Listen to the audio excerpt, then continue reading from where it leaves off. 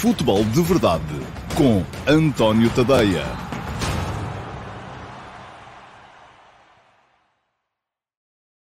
Olá, muito bom dia a todos. Sejam bem-vindos ao Futebol de Verdade de segunda-feira, dia 1 de março de 2021. A edição do Futebol de Verdade, que vai ter agenda muito cheia. Eu queria falar-vos já aqui, naturalmente, do clássico de sábado, do Porto Sporting, em que o Sporting conseguiu empatar no Dragão e, dessa forma, manter a vantagem de 10 pontos sobre o Futebol Porto na frente da classificação. Depois, falar-vos também da vitória do Sporting Clube Braga ontem frente ao Nacional, a permitir ao Braga subir à segunda posição do campeonato, agora a 9 pontos do Sporting. Falar-vos ainda da entrevista de Luís Filipe Vieira à FDV, ontem à noite, final da tarde. E há vários pontos por onde pegar na entrevista que o Presidente do Benfica deu em dia de aniversário do clube. E não queria deixar passar em claro a detenção de José Maria Bartomeu, ex-presidente do Futebol Clube Barcelona, hoje de manhã, na sequência do escândalo Barça Gate, e pensar que bom que era se em Portugal as autoridades atuassem também assim, até para limpar o nome daqueles que estão, ou que são muitas vezes injustamente acusados, sobretudo nas redes sociais, de estarem a defender este e aquele clube e a serem pagos para tal. Em Espanha vai-se às últimas consequências. Quem não sabe o que é o Barça Gate, eu vou despachar este assunto aqui muito rapidamente. O Barça Gate tem a ver com a denúncia que foi feita de que Bartomeu e a sua direção, entretanto já fora do Futebol Clube Barcelona, estariam a pagar a uma empresa para criar perfis falsos de redes sociais onde era defendida a imagem da junta diretiva, mas eram também criticada a imagem de adversários e até de jogadores do clube. O próprio Messi e o próprio Piqué foram alvo desses perfis falsos por algumas vezes. Aquilo que acontece é que isto foi denunciado, há provas de pagamento, não é só aparecerem umas insinuações, há provas de pagamento àquela empresa, há provas de, aparentemente, e elas agora terão de ser naturalmente defendidas em tribunal, há provas de ligação do ex-presidente do Barcelona a esses pagamentos e, portanto, as coisas vão até às últimas consequências, porque não se pode andar naturalmente a denegrir a imagem de outrem, nem que seja nas redes sociais. E eu ainda, nem de propósito, ontem, na sequência da entrevista do Luís Filipe Vieira, da qual vou falar mais à frente, fiquei banzado, essa é a expressão, banzado, com uma das partes daquilo que o Luís Filipe Vieira disse, nomeadamente quando ele disse que se não houver imunidade de grupo no próximo campeonato, o Benfica não se equipa em balneário nenhum de equipa nenhuma, atribuindo uma ligação direta, ou fazendo uma ligação direta entre o facto do Benfica se ter equipado nos balneários dos adversários e o facto de aparecerem imediatamente 27 casos de Covid no plantel do Benfica. Não houve mais perguntas sobre o tema, portanto, o que já de si também é estranho, porque eu fiquei na dúvida se ele estava a referir ao facto do Benfica se ter equipado uns dias antes no balneário do Estrela, ou se estava a referir ao facto do Benfica se ter equipado uns dias antes no balneário do Futebol Clube do Porto. Portanto, se houve dolo ou intenção, ou seja, o que for, dos adversários para espalharem um surto de Covid na equipa do Benfica, a verdade é que não houve mais perguntas e a coisa ficou assim a pairar. E eu acho que estas coisas não podem ficar a pairar. Têm que ser investigadas. Têm que ser até ao fundo das questões. Se não foi perguntado na altura ao Presidente do Benfica, e eu percebo, se calhar não foi porque, enfim, já estava no guião que era para ser assim, mas se não foi perguntado na altura ao Presidente do Benfica, agora têm que ser as autoridades a entrar em campo e aí investigar, perguntar. As autoridades podem fazer isso. Quer dizer, eu também posso, e já fiz a pergunta ontem no Twitter, estou a fazê-la aqui outra vez, espero que alguém responsável me responda. A verdade é que, no seguimento deste tweet que fiz ontem, e disto que estou aqui a dizer agora, já houve quem achasse que eu estava a defender o Vieira, já houve quem achasse que eu estava a atacar injustamente o Vieira, já houve quem achasse que eu estava a atacar o Futebol Clube do Porto, já houve quem achasse que eu estava a defender o Futebol Clube do Porto. Não estou a defender nem a atacar ninguém, meus amigos. Estou só a fazer uma pergunta, que é para isso que servem os jornalistas. A última vez que eu fui ver no Estatuto de Jornalista, uma das muitas atribuições que lá está é perguntar. É isso que eu estou a fazer. O Luís Filipe Vieira queria dizer o quê com aquela insinuação? Não é? É isso que é preciso perceber. E é isso que eu posso perguntar. A mim ninguém tem que me responder. O mais certo é ninguém me responder. Mas se as autoridades perguntarem, como aparentemente foram perguntar em Espanha, com certeza que alguém tem que lhes responder. E é disso que estamos todos à espera. Bom, vamos embora. Barcelona já está. Sporting Clube Braga, ontem. Jogo muito competente da equipa do Carlos Carvalhal, segunda classificada na Liga neste momento, e neste momento a equipa que está mais perto do líder do Sporting, 9 pontos de distância. Ainda é uma distância grande. Sem dúvida nenhuma. Mas a verdade é que o Braga não vacilou. Também teve jogo na quinta-feira, em Roma. Ontem tinha um jogo complicado, fora de casa contra um Nacional que joga bem, mas entrou em campo de uma forma absolutamente impositiva. O Braga fez 2 golos e pronto, lá vêm os habituais das teorias da conspiração. 2 golos oferecidos. E, de facto, foram 2 golos em que o guarda-redes do Nacional, o Pichitelli, deve ter pensado no final dos lances, mais valia não ter saído de casa, não é? Porque fez a asneira da grossa, tanto num caso como no outro. Tanto no primeiro golo, o golo do Fran Sérgio, como no segundo, do Alan Ruiz, fez a asneira da grossa ao guarda-redes do Nacional. E eu fico por aqui, 2 francos, como diz o Luís Sousa. Verdade. Em relação a isso, digo, assumo e tal. Agora, depois, quando querem dizer, ele fez de propósito, não vou por aí. Não consigo ir por aí, a não ser que me mostrem as provas das coisas. E agora, até porque o Braga, atenção, o Braga entrou em campo e na primeira parte, só naquela primeira parte, que chegou ao intervalo a ganhar por 2-0, o Alan Ruiz meteu 2 bolas no ferro da baliza do Pichitelli, viu o Rui Correia tirar outra quase em cima da linha, portanto... Acho que o Braga entrou muito bem no jogo, mereceu ganhar, está a merecer estar na posição em que está e estou muito curioso. Enfim, é claro que os pontos podem perder-se onde quer que seja. Não tem que ser nos jogos entre grandes, mas vamos ter dentro de, salvo erro, 3 jornadas, um Sporting Clube Braga-Benfica que pode ser a última praia para qualquer uma destas 2 equipas, se o Sporting, entretanto, não desatar a perder pontos daqui até lá.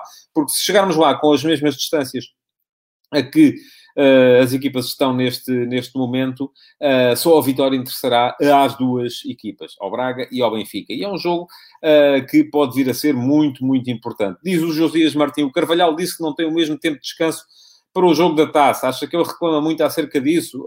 Sim, não tem, como houve alturas em que teve mais, houve alturas em que teve menos. O Porto também não jogou nas competições europeias na semana passada, é verdade, mas também jogou e teve um jogo particularmente complicado nesta semana, o jogo contra o Sporting, do qual vou passar a falar neste momento. Ora bem, houve então jogo do título no Dragão. Tal como eu disse aqui e escrevi, era o jogo do título, mas podia ser apenas o primeiro de muitos. E eu creio que, olhando para o resultado final e olhando para aquilo que as 2 equipas mostraram em campo, a coisa não está resolvida. O Sporting continua a ser favorito. Passou, e eu concordo com isto que diz o Joaquim Manuel Meireles, o Sporting dificilmente poderá perder este campeonato, mas pode acontecer.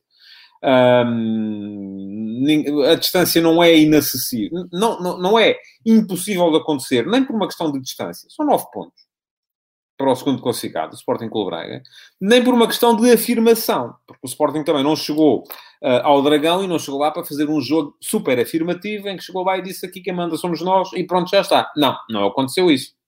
O Porto foi a melhor equipa no campo. É preciso ter a noção disso. O Porto foi a equipa que esteve mais perto de ganhar. Não quer dizer que tenha que ganhar, porque isto que diz o Paulo Neves é verdade. O Porto não foi surpreendido, mas também não provocou rupturas. Eu já vou explicar isso. Agora, a questão... Primeiro estou aqui a falar das consequências para a luta pelo título deste resultado. Ou daquilo que as equipas mostraram em campo. Podia acontecer uma de 3 coisas. Ou o Porto chegava e ganhava ao Sporting de tal maneira, de forma convincente, que deixava o Sporting na dúvida, ou com excesso de dúvida relativamente às suas próprias capacidades. Isso não aconteceu. O Porto nem ganhou, nem foi de tal forma convincente e superior que pudesse colocar grandes dúvidas ao adversário. Ou o Sporting chegava e ganhava, nem que fosse de contra-ataque, e também podia ter acontecido. Enfim, o Porto não marcou, o Sporting teve só um lance para poder marcar, que foi aquele contra-ataque do Mateus Nunes. Se tem dado golo, o Sporting ganharia, se calhar, o jogo, sem ter feito muito por isso, mas ganharia, passaria a ter, então, 13 pontos de avanço sobre o Futebol Clube do Porto, e era uma distância, enfim, chegava para deixar o adversário arrumado. Assim sendo, não. Assim sendo, continuam a ser os mesmos 10, mas não houve uma manifestação de autoridade, de superioridade por parte do Sporting, portanto, também não acontece isso. Podia ter acontecido aquilo que aconteceu, que é isto que diz o Paulo Neves também. O clássico, do meu ponto de vista, sim, foi fraco, não houve nenhuma das 2 equipas que conseguiu impor-se claramente à outra, e acabou por manter-se este equilíbrio, esta situação Tudo é possível. Pronto, não é? É assim, o Sporting não foi afirmativo, o Porto também não, mantém-se a distância. Eu agora vi-vos dizer aqui, não, o Sporting é campeão porque mantém 10 pontos sobre o Porto e passou mais uma jornada, passou o confronto direto.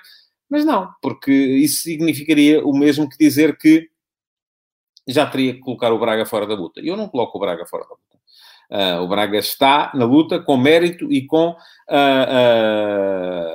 todo o merecimento. Portanto, em termos de luta pelo título, é isto. Agora, olhando para aquilo que se passou no campo, eu sei que anda aí muita gente excitada com a questão da arbitragem, mas eu vou falar da arbitragem. Falo sempre aqui, é uma concessão que eu vos faço, falo sempre aqui dos casos de arbitragem, mas vou falar depois de falar do jogo. Porque primeiro quero falar do jogo, porque para mim é isso que é importante. Sempre. Ganhe quem ganhar, perca quem perder. A minha questão é sempre a mesma. Ora bem, no jogo, eu acho que o Porto fez aquilo que tinha que fazer. E vejo muita gente também a criticar o Sérgio Conceição por ter arriscado demasiado tarde. Só naquela ponta final do jogo é que fez entrar o filho, o Francisco Conceição, e o Luís Dias, passando a jogar então com o Evanilson e o Taremi na frente, o Francisco Conceição de um lado, o Luís Dias do outro, o Corona como lateral, e só mesmo naquela ponta final do jogo é que o Porto terá arriscado. Eu acho que se calhar até arriscou demais, porque foi a altura em que o Porto perdeu completamente o controle do jogo. O Porto tinha sido claramente superior, ou pelo menos tinha sido superior até esse ponto. A partir desse momento, o jogo partiu e o Sporting conseguiu começar a meter contra-ataques e passou a respirar muito melhor do que respirava até aí. Não é que alguma vez tenha respirado particularmente mal, mas, enfim, acho que o Porto foi mais equilibrado num jogo de si também equilibrado. O Porto teve mais opções para conseguir eventualmente vir a ganhar o jogo até esse momento do que depois desse momento de risco máximo. Portanto, isto para vos dizer o quê? Nem sempre a melhor via para ganhar o jogo é meter mais avançados. No caso do Porto neste jogo, claramente não foi. Tal como nem sempre a melhor via para não o perder é meter mais defesas. E reparem, aquilo que aconteceu, por exemplo, ao Porto no jogo da Taça da Liga, em que foi a única vez que encaixou, ou tentou encaixar no esquema do Sporting, passou a jogar com 5 atrás, também, 3 centrais, com o Sarra, lateral esquerdo, a fazer terceiro central, e foi o único jogo que perdeu. Portanto, isto deve levar-vos a pensar que a melhor coisa que as equipas têm que fazer, muitas vezes, ou na maior parte das vezes, ou na generalidade das vezes, é serem fiéis às suas ideias. E foi isso que o Porto foi no início deste jogo de ontem. O Porto mostrou neste jogo de sábado. O Porto mostrou no jogo de sábado aquilo que é. Que é uma equipa muito forte no pressing, e o Porto foi muito forte no pressing, criou grandes dificuldades ao Sporting no momento de saída de bola, porque é uma equipa física, explosiva, forte no pressing no último terço, e o Sporting com dificuldades para sair a jogar. E já se sabe que o Sporting, quando tem dificuldades para sair a jogar, automaticamente deixa de conseguir ser tão perigoso depois na forma de atacar, mas, ao mesmo tempo, além de ser muito forte no pressing e nas dificuldades que cria à saída de bola do adversário, o Porto também foi igual a si próprio noutra questão, que é uma equipa que não é particularmente dotada em termos nem de criatividade, nem de capacidade de definição no último terço. E foi isso que se viu na equipa do Porto. Um Porto que teve mais bola, teve mais finalizações, teve mais ações na área do adversário, mas não foi capaz nem de criar, nem de definir. Tendo em conta a superioridade em termos de posse de bola e de superioridade territorial do Porto, seria de esperar que o Porto tivesse muito mais situações de golo do que aquelas que teve. Ainda assim teve as suficientes. Sim, teve mais do que o Sporting. Teve uma claríssima ocasião naquele remate em que o Taremi chuta a bola de pé direito contra a sua perna esquerda e acaba por perder ali aquele que podia ter sido o lance do 1-0. Teve mais 2 remates cruzados, um do Manafá e outro do Zaidu. E, enfim, pouco mais do que isso, na verdade. Não é? O Sporting também tem aquela situação, foi em contra-ataque. Foi, mas é uma situação tão clara como as situações do Porto. Aquela situação do contra-ataque do Mateus Nunes, em que ele, com uma recepção absolutamente fantástica, consegue tirar imediatamente o Otávio do lance e depois ganhar na cavalgada, no facto de ser um jogador que corre bem com bola, conseguir ganhar sempre ali a posição ao Otávio e manter-se em posição para poder finalizar, saiu por cima o remate. Portanto, aquilo que me parece é que o Porto não pode ser infiel àquilo que é. E esta equipa do Porto é uma equipa que é forte do ponto de vista da pressão, é forte do ponto de vista físico, ataca à profundidade, mas não é uma equipa muito técnica, muito criativa quando entra no último terço. Não se pode ter uma Arega a fazer pressão, o mesmo jogador, isto não é handball, em que dá para no momento defensivo ter uns e no momento ofensivo ter outros, não é? Não se pode ter um Marega a fazer pressão e depois ter um jogador com a capacidade criativa ou técnica do Luís Dias para poder criar ou finalizar. O jogador é o mesmo e tem os seus pontos fortes, tem os seus pontos fracos. Querem mudar a filosofia toda da equipa, tem que ser com outros jogadores. E, portanto, eu acho que o Porto, em campo, fez aquilo que podia ter feito. Podia ter tido mais sorte, também podia ter tido mais azar. No fundo, eu acho que, já o disse aqui, o Porto foi melhor, podia ter ganho o jogo, mas o Sporting, não tendo sido melhor, também o podia ter ganho se tivesse colocado aquele contra-ataque do Mateus Nunes. Era aquela oportunidade. Porque o Sporting também, vamos lá ver, foi fiel àquilo que são as suas ideias. E as ideias não conseguiu pô-las em prática. O Sporting dificilmente conseguiu ter qualidade em termos de ataque organizado. É verdade que o João Mário, já muita gente aqui falou nisso, fez uma belíssima exibição, sobretudo a baixar o ritmo do jogo, com bola. Era alguém que introduzia sempre ali alguma capacidade de pensar no meio-campo do Sporting, mas o Sporting não teve grande qualidade com bola neste jogo. Mas foi fiel àquela que é a sua ideia, se calhar, principal, que é a solidez defensiva. Teve muitas dificuldades o Sporting, por exemplo, no seu lado esquerdo, do ponto de vista defensivo.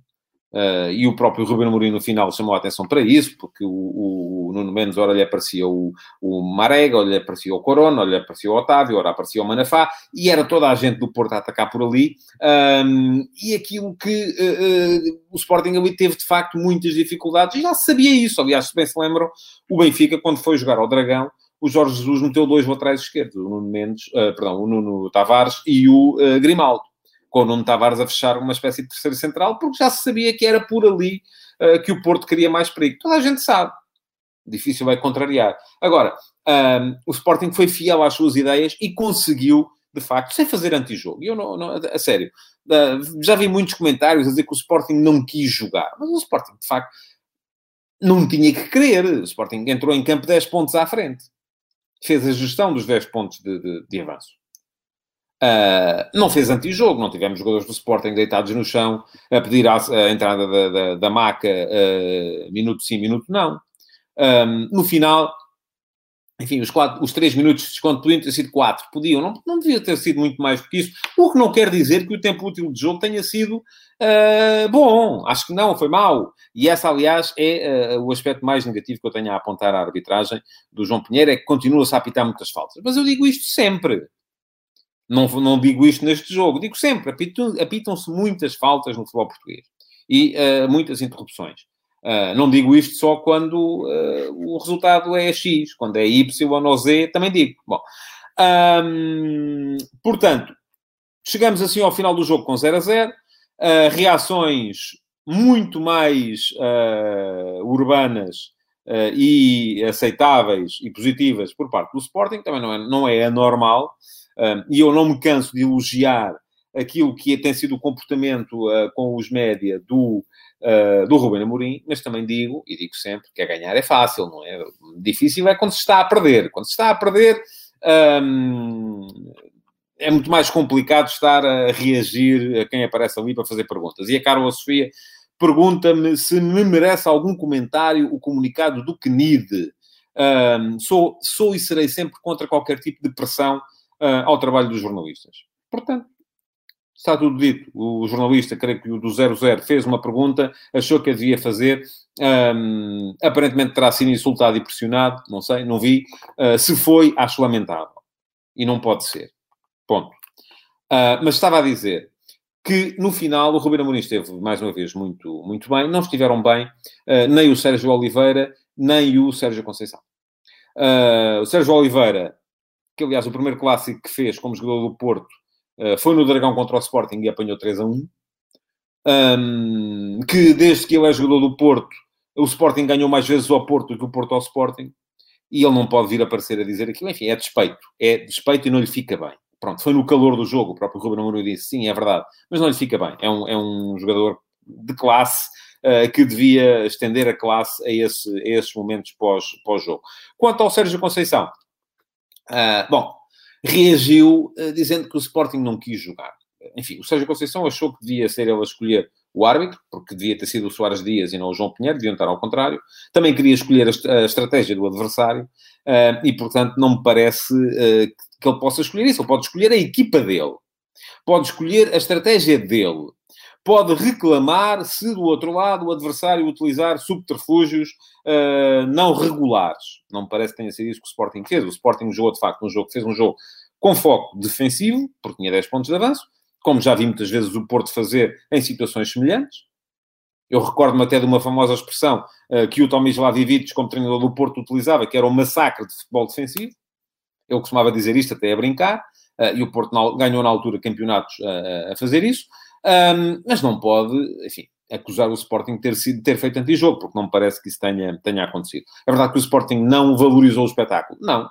Preocupou-se apenas em defender e, eventualmente, à espera de uma oportunidade que viesse a ter para marcar em contra-ataque. Arbitragem. Vou ver se gasto despacho isto em menos de 1 minuto e meio.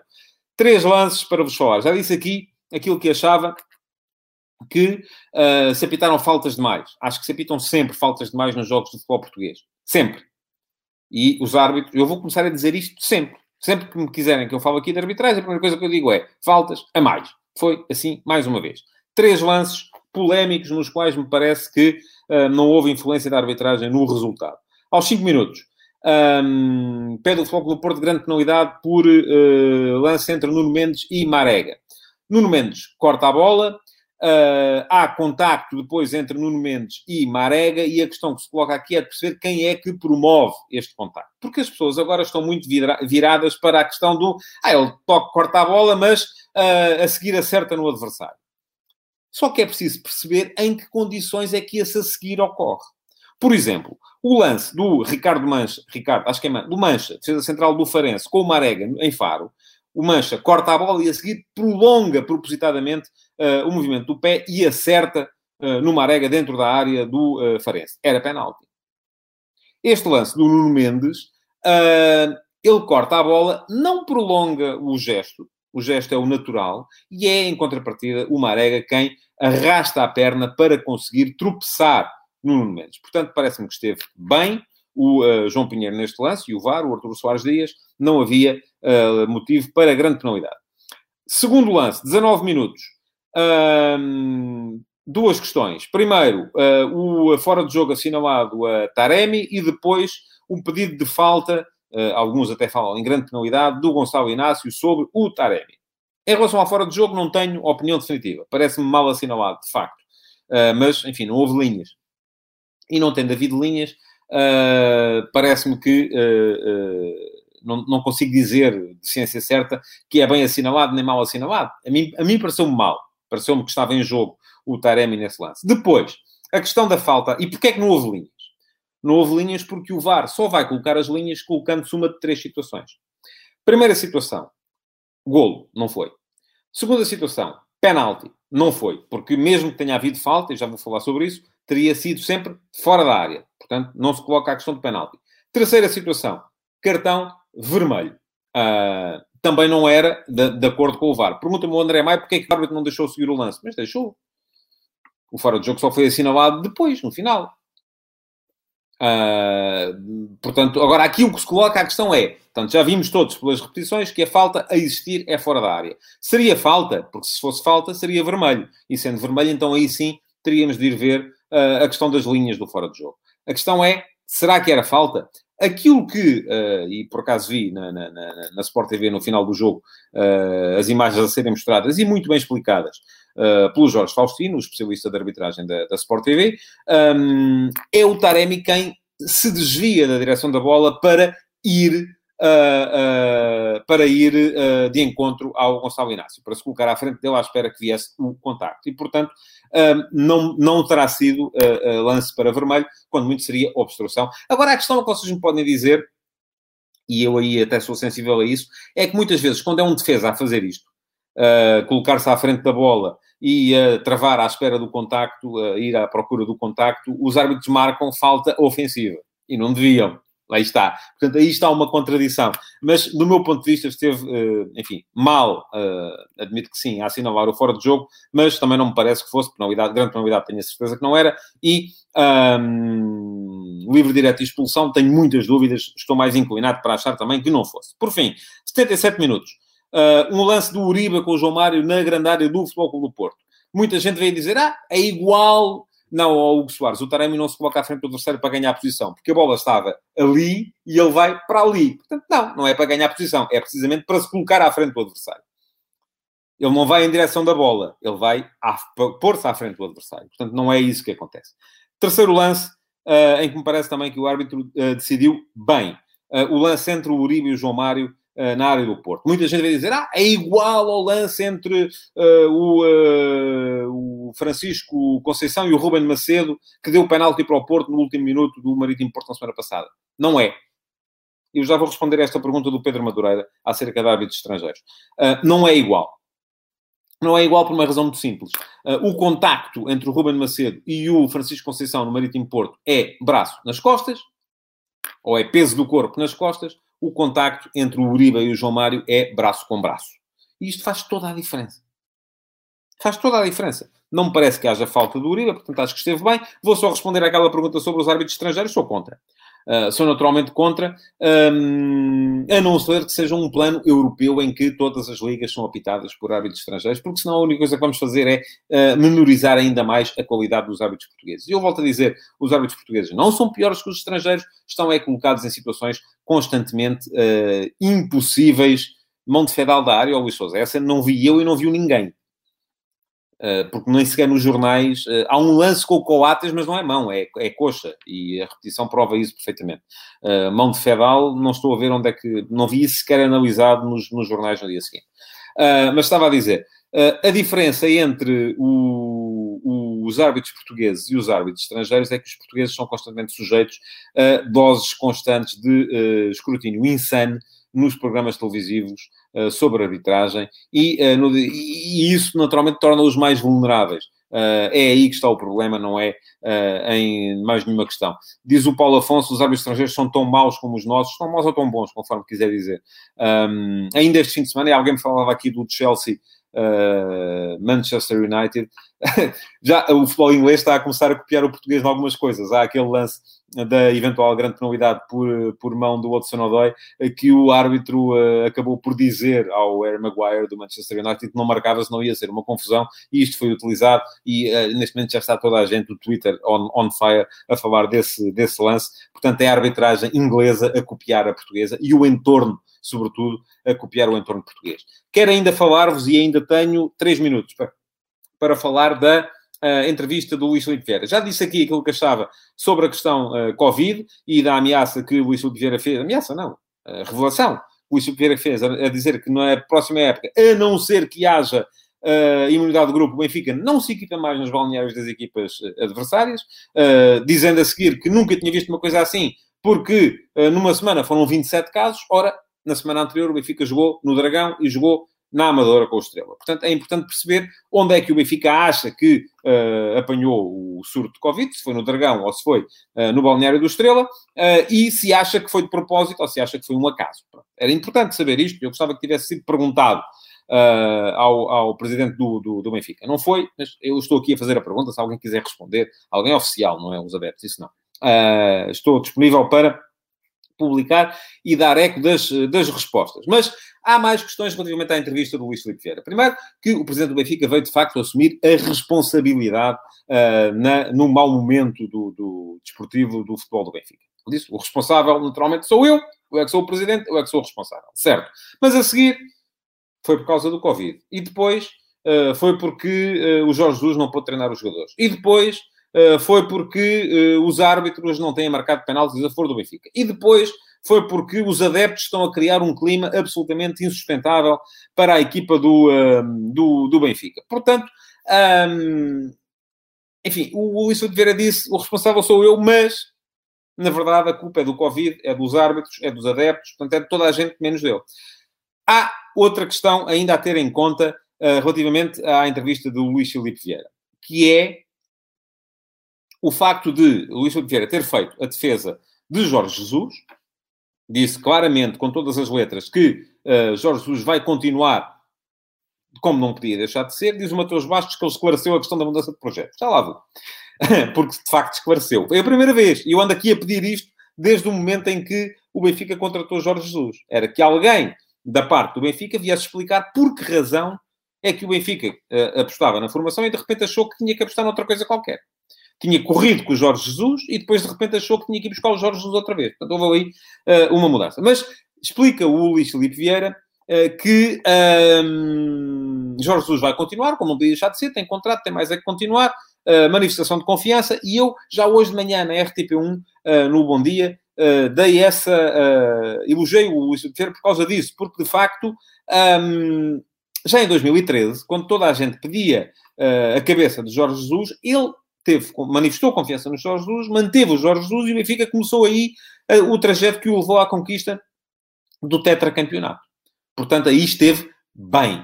Agora, desta vez, volta a manifestar confiança em Jorge Jesus, mas eu não deixei de reparar que houve ali um certo encostar de Jesus à parede, quando ele vem dizer claramente, e explicou os jogadores todos, um por um, tal. Foi assim, um por um. Todos eles, o Jorge Jesus concordou. Portanto, se houve erros na constituição do plantel, não são dele, são do Jorge Jesus, porque ele concordou com todos. O único que foi contratado antes de Jorge Jesus chegar, que foi o Pedrinho, o próprio Jesus já foi dizer ao Presidente, ó Presidente, você tinha razão e eu é que estava enganado. Eu tenho dificuldade em ouvir o Jesus a dizer isto, seja a quem for. Mas disse Vieira que foi assim que aconteceu. Porque o Pedrinho, de facto, é muito craque. Pronto. E, portanto, o problema, mais uma vez, não esteve na estrutura, não esteve na direção, na administração, esteve no jogador que deu o aval a toda a gente. Esteve no treinador, que deu o aval a toda a gente. Outra questão, que tem a ver com a tal mudança de rumo. O Luís Filipe Vieira queixa-se dos adeptos e queixa-se do facto de os adeptos estarem constantemente a massacrar e que estão constantemente a pôr em causa o trabalho da direção, as críticas, enfim, deixou cair o Rui Vitória e o Bruno Lage por causa do que os adeptos lhes fizeram. Aquilo já não era o Bruno Lage, diz o Luís Filipe Vieira. Estava a ser massacrado constantemente pelos benfiquistas, que diziam que era impossível ganhar com miúdos. Mas, no fundo, o Presidente depois justifica a mudança de rumo, dizendo que o fez porque não é dono do clube. E tem que ser sensível àquilo que acham os adeptos. Enfim, eu acho que o Presidente de um clube, o Presidente do Conselho de Administração de uma SAD, é mais do que um executor daquilo que os adeptos querem, ou daquilo que ainda por cima não são os adeptos, são alguns que o Presidente do Benfica identifica em programas televisivos. Portanto, nem sequer é a maioria, porque a maioria, disse ele, e com razão, eu acho que Vieira tem total legitimidade para ser Presidente do Benfica. Foi eleito há 4 meses, caramba. Foi eleito há 4 meses com 2/3 dos votos.